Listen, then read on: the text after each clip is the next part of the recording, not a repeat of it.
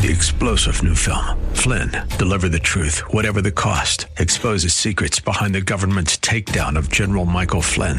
Flynn knew what the intel world had been up to. He ordered the first audit of the use of contractors. This set off alarm bells. He told the truth. He was the most dangerous person for Donald Trump to hire. They had to get rid of Flynn.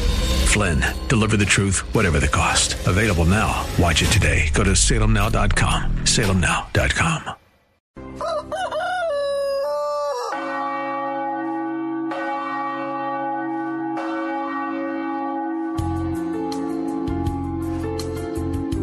Good morning, my dear friends, to all our dear audience on KNUS 710 AM or via podcast.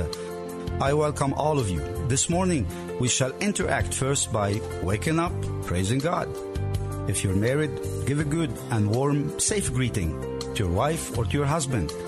Give a good, warm morning hug or welcome with a special social distancing safety, of course, to your children and to all those who you live with. Do me a favor. It's okay to turn on your radio at 6 a.m. on Sunday morning. Next, of course, let us warm up the day by being nice to each other and by being nice to the Lord. This is Father Andre, and good Holy Sunday morning with God. Good Holy Sunday morning, my dearly beloved friends, and with me in the studio today, a wonderful friend and an asset to the local society and to the academia and to the legal system locally in Colorado and to the U.S. With him today, we welcome you to this Good Sunday morning with Father Andre. With me in the studio, Dr. Julian Dunraven, who is an adjunct professor of law and business at Arapahoe Community College. Good morning. Good morning, Father. What do I call you, Julian? Julian is fine. Julian is fine. And this morning we're going to pray. Listen, we are coming near the beginning of Thanksgiving, and we just celebrated Halloween, and definitely we celebrated All Saints' Day, All Souls, and now we're going to come into the time of Advent. So, friends, we're going to enter into this Advent with the spirit of the resurrection. Yeah, I know it's a little bit of contradiction. Usually you enter into Advent with the spirit of the birth of the Lord Jesus Christ, who's coming in the flesh, basically, as the Son of Mary, the Son of God from the Holy Spirit, to redeem and to save us. But this time I want you to enter into Advent and Christmas with the spirit of the resurrection, because it is the victory. It is a victory over death, over evil, and it fulfills the purpose of our bodies. And what is the purpose of our bodies? Is that we rise from the dust, we rise from the darkness of the grave, and like Jesus Christ, we become living beings for eternity, and we inherit the eternal kingdom. So, if there is something to learn from this time in which we celebrated the dead people, basically, and all souls, and then all saints, people who left their marks in society, in church, in the world, in nations, in civilizations, telling their own personal story, affecting the destiny of all of humanity, that it made it pleasing to God. And this is a point of our show: faith, family, freedom, and the culture of life. We promote, we protect, and we raise awareness about the persecuted Christians in the world. And obviously today, United States, it needs our support. While Jesus is yet to be born, I do believe United States now is falling under a cross. And that cross is causing division. That cross is causing some hate. That cross is causing somehow confusion, big-time confusion. That cross is causing a big a scandal in the medical system, I believe, and the human rights, constitutional rights of American citizens. So we have to pray together and work together. And today with Dr. Julian, who will be also with us, our guest for next show. So 2 shows in a row, because he's an expert basically in Austrian economic theories, in business laws, in constitutional law as well, and definitely in criminal justice. Hopefully we don't get that far with his expertise. Hopefully everybody will get along just fine. And we use our expertise in order to make people live and survive the coronavirus instead of allowing the coronavirus to be a pretext and a reason for population control, I guess, or for eventual death toll that could be on the rise, and somehow here in the U.S. and else in the world. But first and foremost, let me again welcome you. Good Sunday morning with Father Andre, and this morning let us pray together. We will pray in Psalm 31. This morning we will pray in Psalm 31. For those who have their Bibles, whether you use King James Version or use any other version, Catholic Edition version, International Version, please open Psalm 31. A troubled person's confident appeal to God. A troubled person's confident appeal to God. And let us raise our appeal to Almighty God amidst this troubling time, economically, spiritually, health-wise, physically, in the government, in the private and in the public sector. As human beings, as people of religion and faith, all of us are suffering. Let us gather our efforts. Let us breathe the Holy Spirit. Come, Holy Spirit. And let us say, with the Lord Jesus Christ, who said in the Gospel of Luke chapter 23, verse 46, Father, into your hands I commend my spirit. And all of us on behalf of America, let us commend the spirit of America to Almighty God. God, come to my assistance. O Lord, make haste to help me. Glory be to the Father, and to the Son, and to the Holy Spirit, as it was in the beginning, is now, and will be forever. Amen. Bow down and hear me, Lord. Come to my rescue. In you, O Lord, I take refuge. Let me never be put to shame. In your justice, set me free. Hear me and speedily rescue me.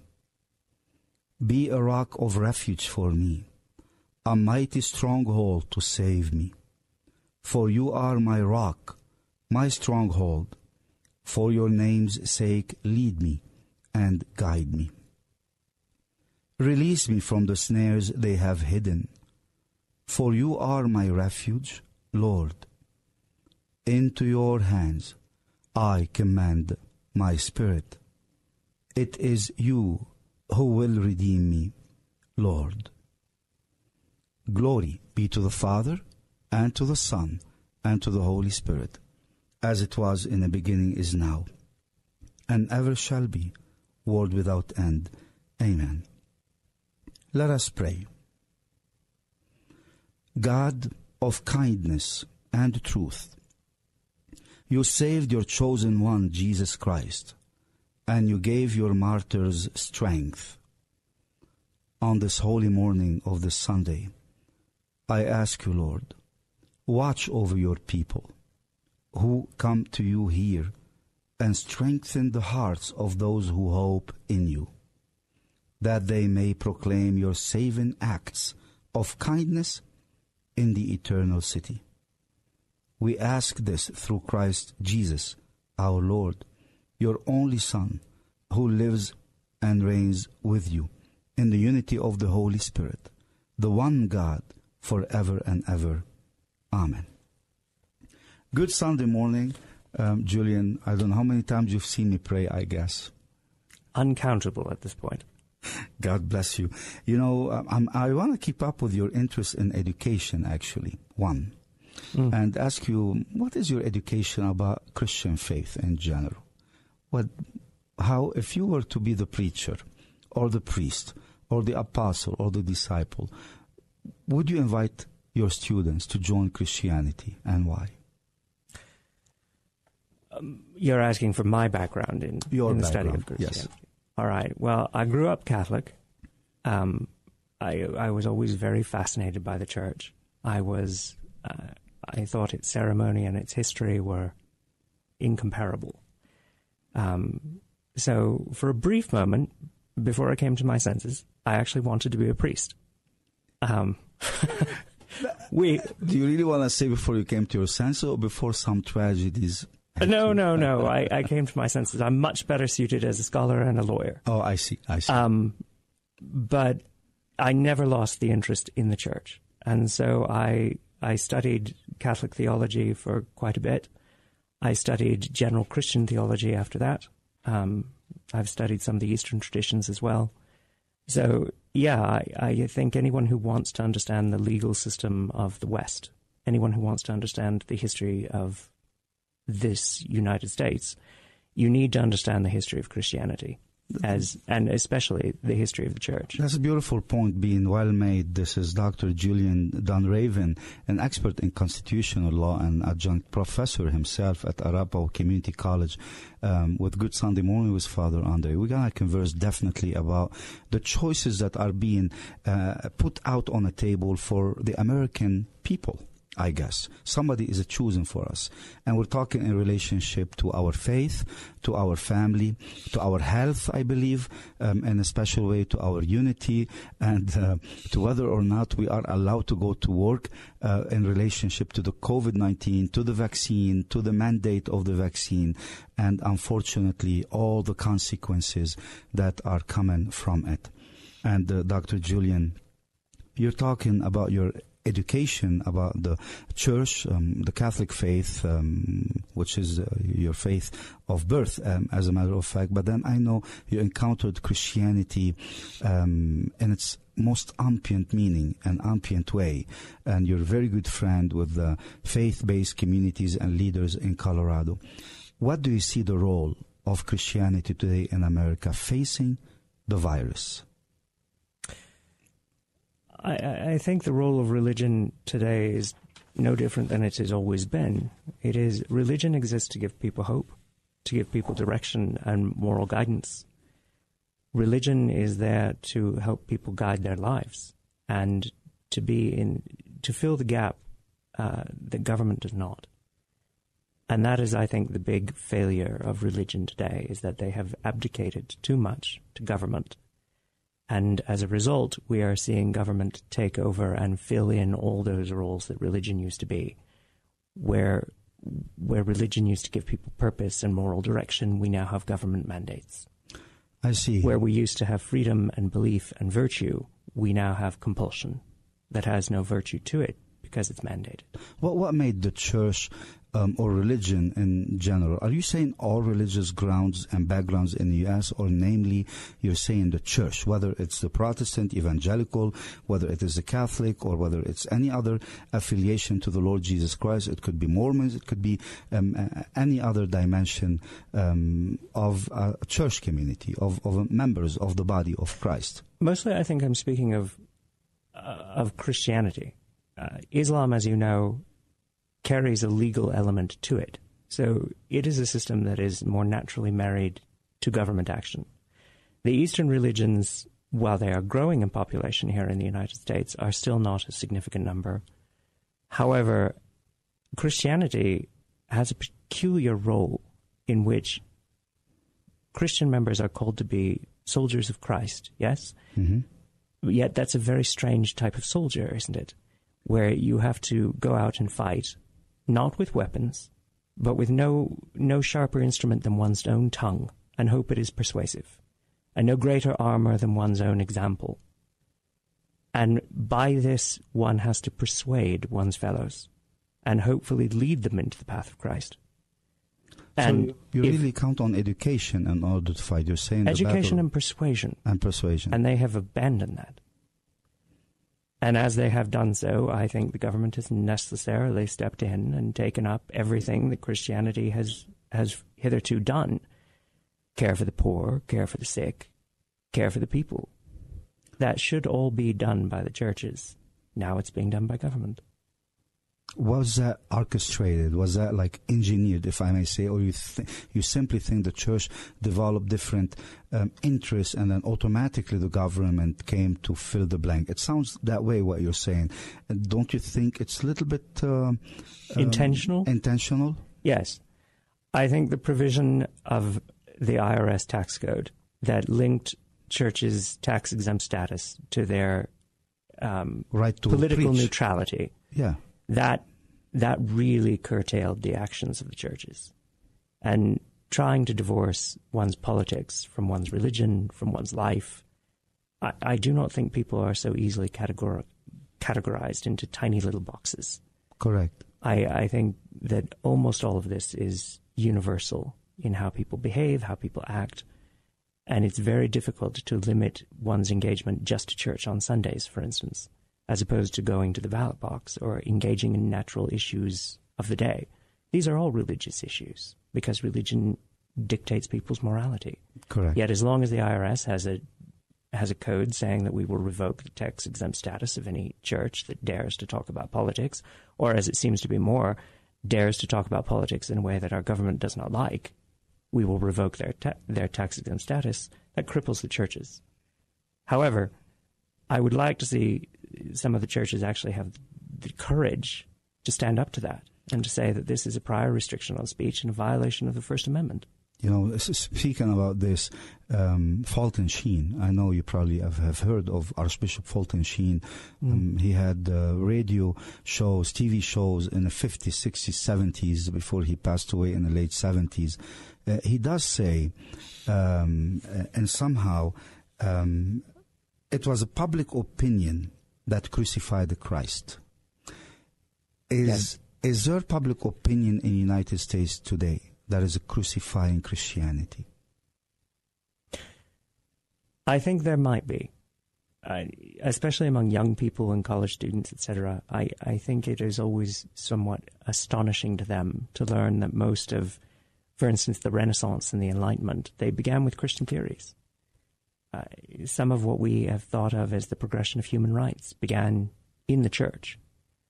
And yet this is amazing to many young people today, many students, many academics, many professionals, really, who grow up in a nihilistic sort of educational system that has purged itself of anything resembling religion, and it lives in terror of speaking anything resembling religion. I think largely because, yes, the public views Christianity today in the only way in which they see them, which is not reaching out, which is not helping the people, which is not defending liberty or life, but in condemnation of everyone around them. The only place you see the church active today is where it harangues other people for why they are sinful, why they are disliked, why they are not members of the in crowd, so to speak. So do you like the church to be more on the side of the outward sinners, or you like the church to be amidst the elites of society, the virtuous people? Do you see where the schizophrenia of the church or the battle of the church, where do I stand? Both of them are my children as a church. For those who are joining us, this is Good Sunday Morning with Father Andre, and we are conversing together on this holy, beautiful morning with Dr. Julian Dunraven, a lawyer actually, an expert in constitutional law, an adjunct professor at Arapahoe Community College, and practicing attorney. So in this battle between the church losing its leadership, the government coming in, whether intentionally or unintentionally, most likely seemingly intentionally, and taking over the services of the poor, the services of the care for the sick people. I want us to enter now into the COVID. So now the government is actually caring for the COVID people. Usually in the past, Christianity developed the largest medical health care provider. I do believe still is one of the largest in the world. Still one of the greatest hospitals. Still one of the greatest hospitals that there are, right? Yes. But in medical ethics, those doctors are not saying too much. It's the government that is actually making the mandates over the vaccine and the COVID and the pandemic, whether it exists or not. In this context, the church lost its voice, and the church is obeying, is following the voice of the government. Is this something good or bad? I think it's profoundly bad. I think when the church has abdicated its authority to the point where it now condones its own congregations being forbidden to gather, I think that is a terrible thing.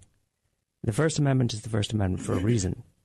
The idea that people should gather together to talk about what they believe, to express their beliefs, to come together to petition their government, this is by far the most fundamental freedom we have. Without it, none of the others matter. And the mandate does not respect this anymore.